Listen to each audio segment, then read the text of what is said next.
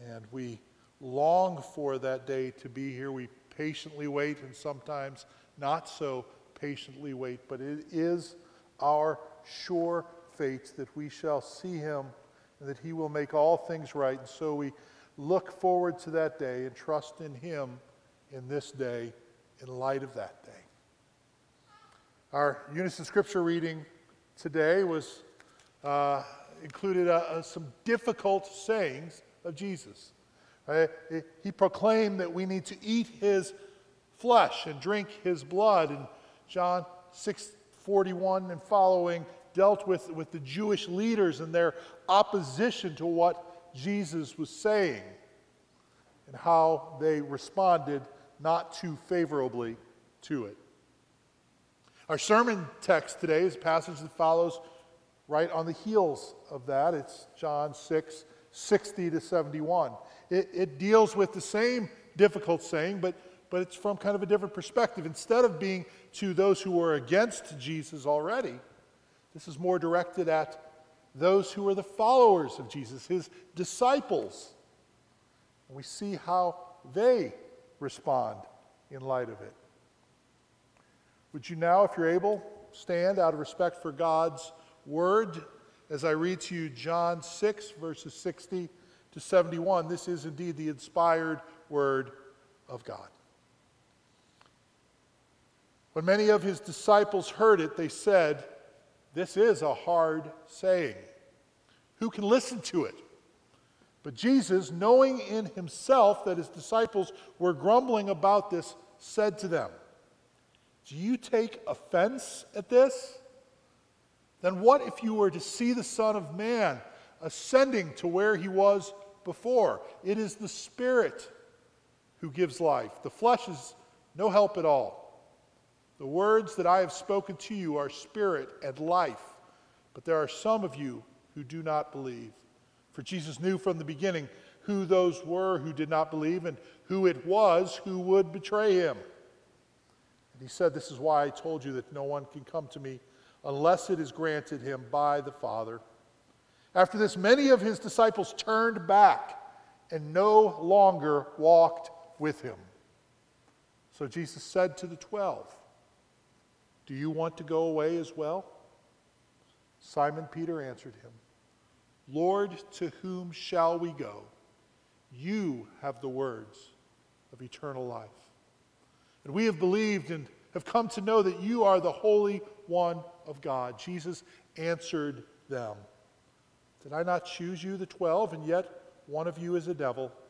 He spoke of Judas, the son of Simon Iscariot, for he, one of the 12, was going to betray him.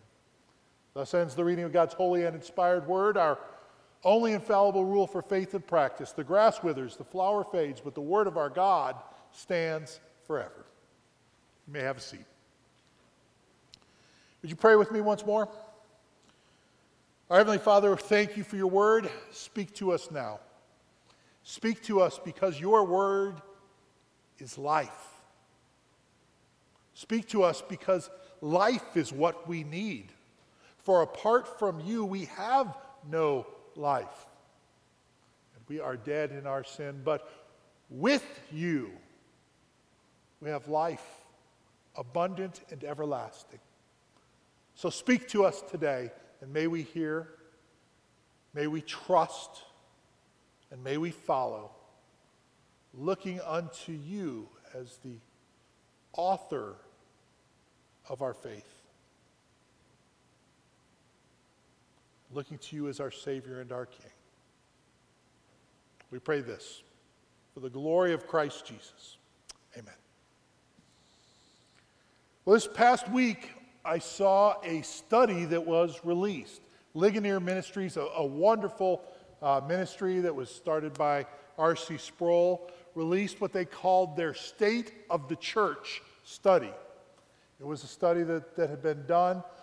They commissioned a group to do polling and get information, and they interviewed a whole lot of people and had them fill out this data, and they came up with this study that dealt with a number of different questions and asked people how they respond. Either, strongly agree, somewhat agree, strongly disagree, somewhat disagree, or neither agree nor disagree, right? So you kind of can go either way with that. And to be quite honest with you, the results of the study were at the same time both shocking and really not so shocking. There were questions like this one. Do you agree or disagree that God is unconcerned with my day-to-day decisions? Now, they asked not just regular people this, not just church people this. They actually drilled down to evangelicals. Right? We're part of the Evangelical Presbyterian Church. This is our tribe. This is our group, our people, right? People in these pews right here before us. These types of people. They asked evangelicals, do you agree or disagree? God is unconcerned with my day-to-day decisions. 23% of the people agreed. That's just down from the 32% for the general population, almost the same number, right? 1 in 4, essentially, of all people who are evangelicals thought God really doesn't care about our day-to-day decisions. We can go about doing whatever we want, no big deal to God. The percentage of evangelicals that agreed to this statement, everyone sins a little, but most people are good by nature, 57%. Okay, so more than half of people believed that amongst evangelicals. I hope that you know that that is not the case, right? I've said it many times here from this pulpit, and I hope you've heard that we are sinful by nature. We are broken and we are fallen, right? We are not basically good and just needing a little tinkering and a little tweaking, right? We are dead in our sin and need life and salvation to be given to us. I asked evangelicals if they agreed that God accepts the worship of all religions, including Christianity, Judaism, Islam. 56% says absolutely agree with that. So more than half the people think, it really doesn't matter what kind of religion you have. Just have some kind of religion, essentially, and God will be happy. Just be religious, as it were. Again, these are evangelicals. They ask, the Bible, like all sacred writings, contains helpful accounts of ancient myths, but is not literally true. 26% of evangelicals, 1 in 4, said, yep, that's right. 1 in 4 evangelicals believe, not as we say that this is the very Word of God, inspired, infallible, but rather just, some good stories. Religious belief is about personal opinion. It's not about objective truth. 37% of evangelicals agreed, over 1 in 3. It's just whatever works for you, right? If it works for you, that's great. You've got your thing, I've got my thing. Finally, Jesus was a great teacher, but he was not God. 43% of evangelicals agreed with that statement. The state of the evangelical church is not good.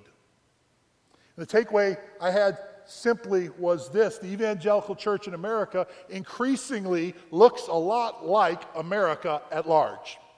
Right? We look a lot less like a distinct people with a distinct set of beliefs and more like the culture that surrounds us. We have just become more and more like them and less like Christ, right? Because the culture at large thinks that they know what Christ is all about. They've kind of been inoculated to him by the little touch of him that they have gotten, and they haven't ever truly examined what he says. And where they have examined what he says, they don't like it and they grumble about it. And they think that just because they can't seem to make sense of what he's saying to have it fit into their way of thinking, that perhaps they should just reject it because it must be wrong. And so they ultimately walk away. And more, this is exactly what is happening within the evangelical church. If the statistics are right, and I think we have every reason to believe that indeed they are, then the evangelical church struggles with the same things as the culture at large. We find the claims of Christ to be hard. and are tempted to turn away. And so what this message today is about as we look at this passage, I think, is this. Though we are tempted to turn away, we must look to Christ. We look to Christ because he is omniscient. We look to Christ because he is life itself. And we look to Christ because he is God's plan. First, because he is omniscient. We look to Christ. You'll recall that Jesus has been teaching at the synagogue here, and the Jewish leaders have found what he has said to be hard, specifically this teaching that he is the bread come down from heaven and they must eat his flesh and drink his blood and so live forever. You can understand why they might have a problem with this, right? I mean, on the one hand, we'd say, ooh, that's just kind of gross, right? I mean, eating flesh and drinking blood, ew. But beyond that, actually, within the Jewish laws, it's actually codified that you can't do that. You can't eat somebody's flesh. You can't drink their blood. It is a direct and flagrant violation of the law to do that. So it's understandable that the Jewish leaders would be kind of like, hey, wait, Jesus, that doesn't make a whole lot of sense. And not just them, but also his disciples, right? Because they're Jews as well. Now we want to remember here, when we talk about disciples, we're not just talking about the 12, right? Jesus had a lot of followers that had gathered around him at this point, probably hundreds of followers at the very minimum. And so they're gathered around him, and they're learning from his teaching, and they're witnessing his miracles, and they are a part of this following. But they hear this saying, and they say in verse 60, this is a hard saying. Who can listen to it? And here's the thing. If that's an honest question, it's really a good question, right? I mean, let's remember that it's a very reasonable response, and God allows honest questions, right? Sometimes I think we feel like, well, we really have to come to church, and we have to, at least around other people, pretend we don't have any doubts, or our faith never wavers, and everything just makes sense, and even if it doesn't make sense, we really have to say it makes sense, otherwise we're lacking in faith, and we're bad Christians then. But God allows us to have questions arise up in our hearts. That is all right. We should take them to him. That's okay. And so if this is an honest question, it is totally fine.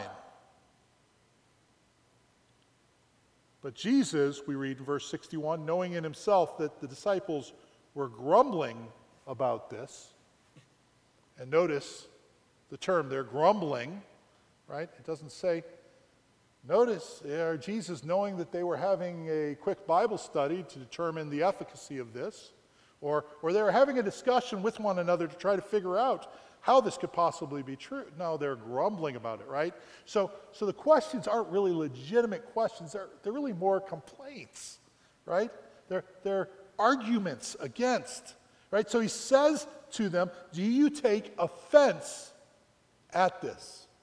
Right? It's a rhetorical question that he's asking, of course, right? He knows that they take offense at it, and he knows they ought not take offense at it. Now, when we talk about taking offense, that can be a couple different things, right? Sometimes we are offended, we take offense when somebody says something that hurts our feelings, right? And we take offense in that sense because they've hurt our feelings. And just as a side note, this isn't the point of the sermon at all, but just kind of a side note, we'll throw this one in there for free, right? I think in general, all of us need to work and try a little bit harder to not be offensive to others, and at the same time to not be offended by others, right? We should all be more sensitive toward other people in what we say and less sensitive in how we hear.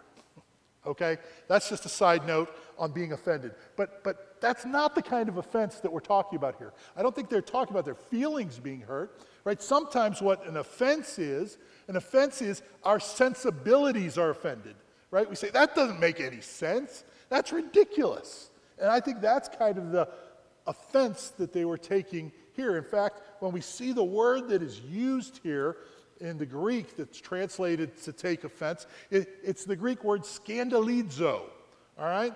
And we get our word scandalize from that. And it literally means to cause to stumble, or to cause to trip, or to cause to fall into a trap.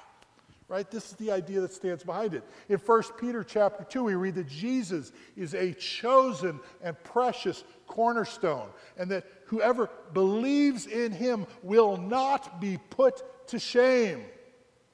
But at the same time, we read in verse 8 of that passage that he is also a stone of stumbling. The same word here, scandalon. They stumble because they disobey his word as they were destined to do, right? So we talk about being ashamed as we stumble. Have you ever stumbled and kind of been ashamed, been embarrassed by it, right? You kind of tripped and fall. And I actually once was right here where we were getting ready for a funeral that we were having here. It was quite some time ago. And if you look at the way this is set up here, right, you see it kind of curves away from the front, right? And I was walking over here to do something. And I was just walking along this way, right? And just walking straight at this wall, and wham, I just, hit the stairs and fell down and just crumbled right here. There's some people around. And I, of course, at that point immediately jumped up and pretended like it didn't hurt and pretended like I wasn't embarrassed, right? Because that's what we do. But I was embarrassed. I was ashamed, right? Because I had stumbled, I had fallen, I had tripped up. I couldn't even walk. Oh, my goodness, right? It was, for some reason, shameful. Have you ever been ashamed, right? That we don't want to be ashamed. We don't like being ashamed.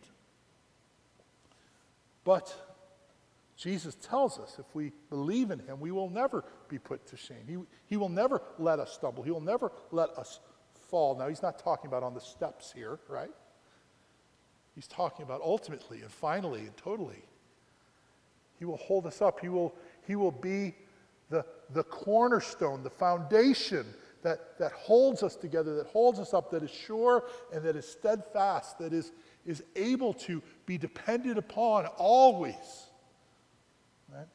But at the same time, if we don't believe in him, he does become that stone of stumbling, right?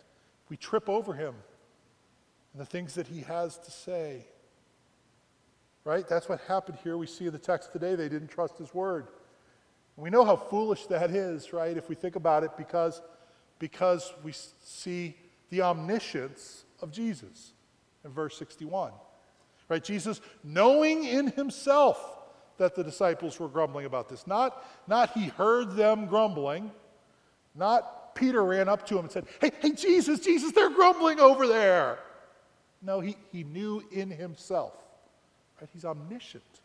He had this knowledge that is ultimate, that is total.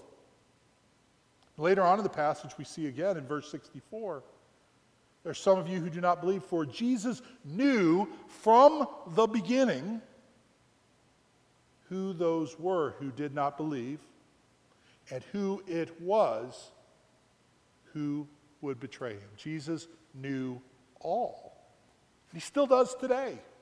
He still knows all today. And if Jesus knows all, if he knows everything, it's pretty foolish to argue with Jesus, isn't it? And yet, we so commonly do, right? We argue with him. Now, I said before, we can bring our questions to him, absolutely. But there's a difference, is there not, between bringing an honest question to somebody and arguing with them. We've all been on both sides of that equation, haven't we? Right? We shouldn't argue with Jesus, but we can bring our questions to him. But why would we argue with the one who knows all things? Right? It's funny, Paul says in 1 Corinthians 1, the Jews demand signs and Greeks seek wisdom, but we preach Christ crucified. A stumbling block against the scandalon to Jews and folly to Gentiles, but to those who are called, both Jews and Greeks, Christ, the power of God and wisdom of God, for the foolishness of God is wiser than men, and the weakness of God is stronger than men. The most foolish thing God has ever thought is wiser 1,000 times wiser than the wisest thing you've ever thought, right? On his worst day, he's infinitely more wise than you could ever hope to be. But even so, we reject what he says to us. We find his sayings difficult.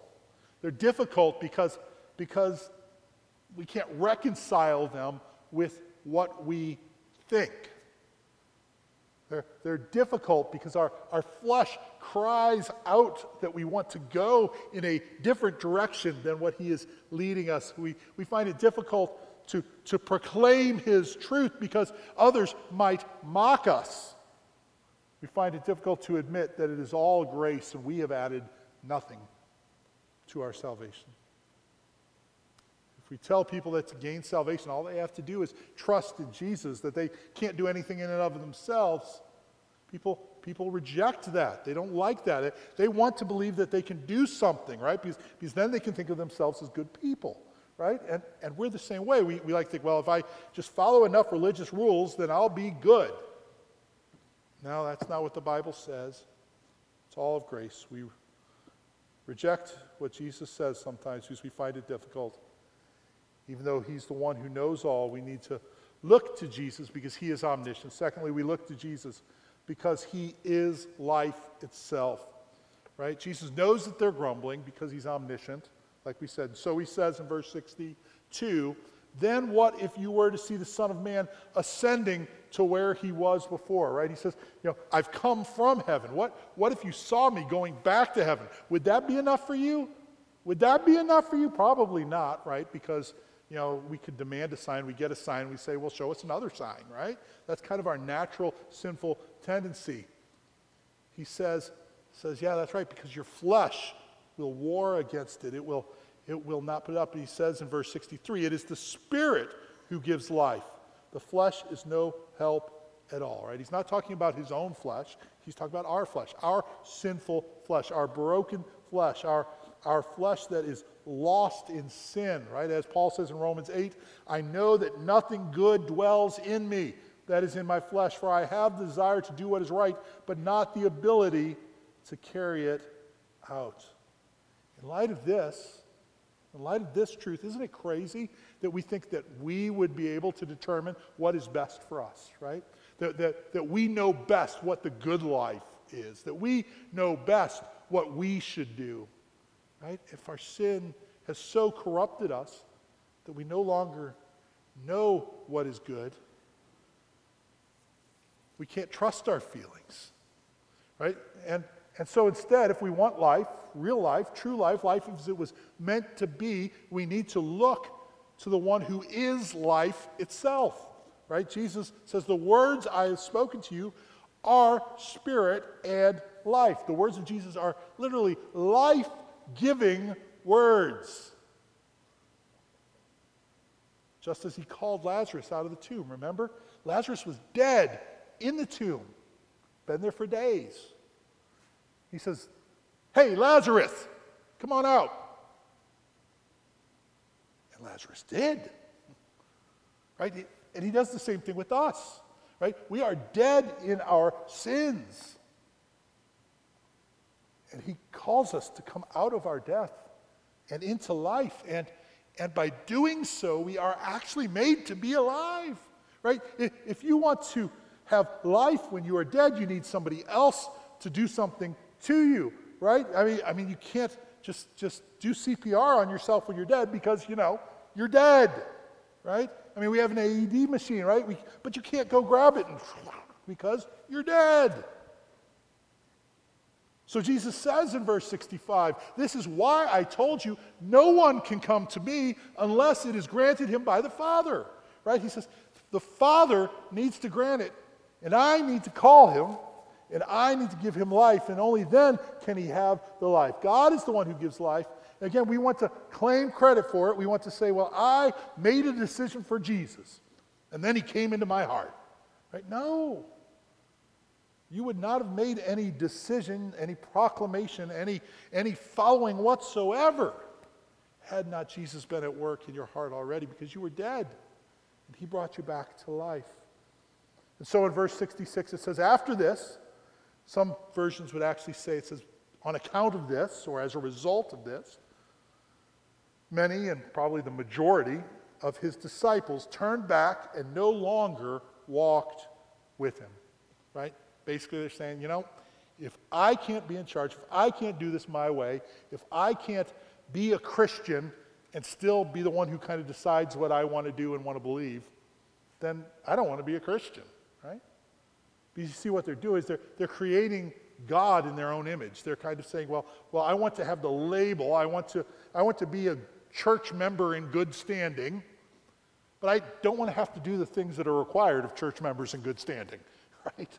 That's what they're saying. I want to believe whatever I want to believe. So Jesus says to the 12, after all these other ones are left, he says, well, what about you guys? He says, do you want to go away as well? It's an important question. The question he directs at you as well today. And Simon Peter answers on behalf of the 12. He says, Lord, to whom shall we go? You have the words of eternal life. He says, we can't go anywhere else. We've found the one, right? If you lose your car keys, right? And you look and you look and you look and you spend a half hour looking for your car keys. Where did I put them? They're not in that drawer. They're not on the hook where they normally go. Are they in my pants that I wore yesterday? I don't know. Where are they? And then finally you find them. Oh, they were in my coat pocket. That's right. There they are. You don't spend the next half hour looking for your car keys, right? Because you've already found them. Peter says, Lord, we found the key to life. How could we possibly turn away? How could we possibly look elsewhere? You have the words of eternal life. You are the one we will cling to. Not Muhammad, not Buddha, not any other so-called prophet or sage, not Joe Biden, not Donald Trump. None of them. You, Jesus, have the words of eternal life, and you are the one we will follow.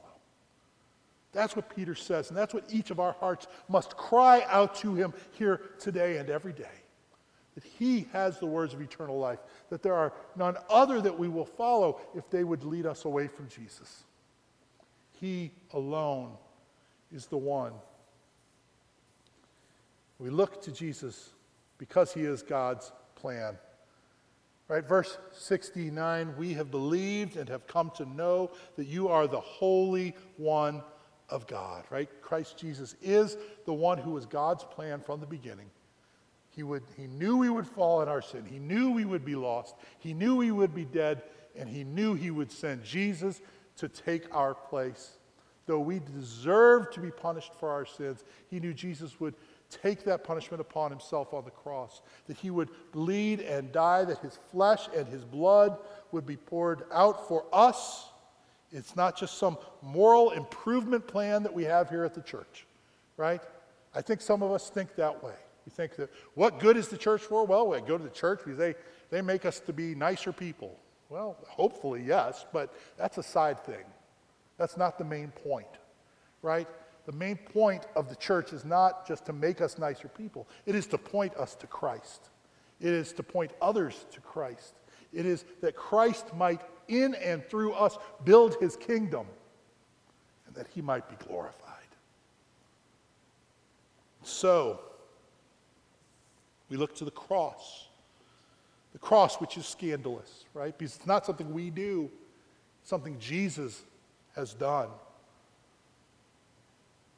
The way of the cross and following Jesus, right? Jesus says we have to take up our cross and follow him. And the way of the cross is that we become great by becoming less, that we become first by making ourselves last, that we believe that it truly is more blessed to give than to receive.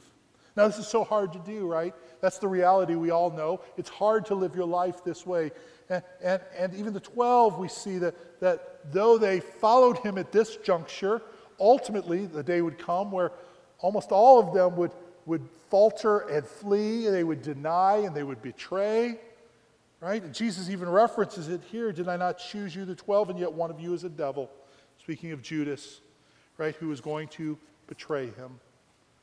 And in verse 64, right, we touched on this earlier, he said he knew who it was who would betray him, right?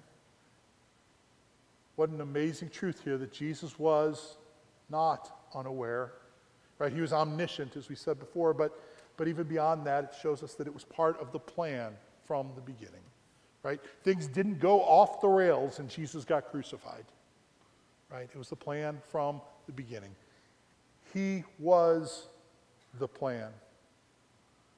In a mysterious and unfathomable way, God actually works through our sins to accomplish his purposes, right? That's why Joseph could say, oh, what you intended for evil, God intended for good. It's why in Proverbs we read, many are the plans in the mind of a man, but it is the purpose of the Lord that will stand. Right?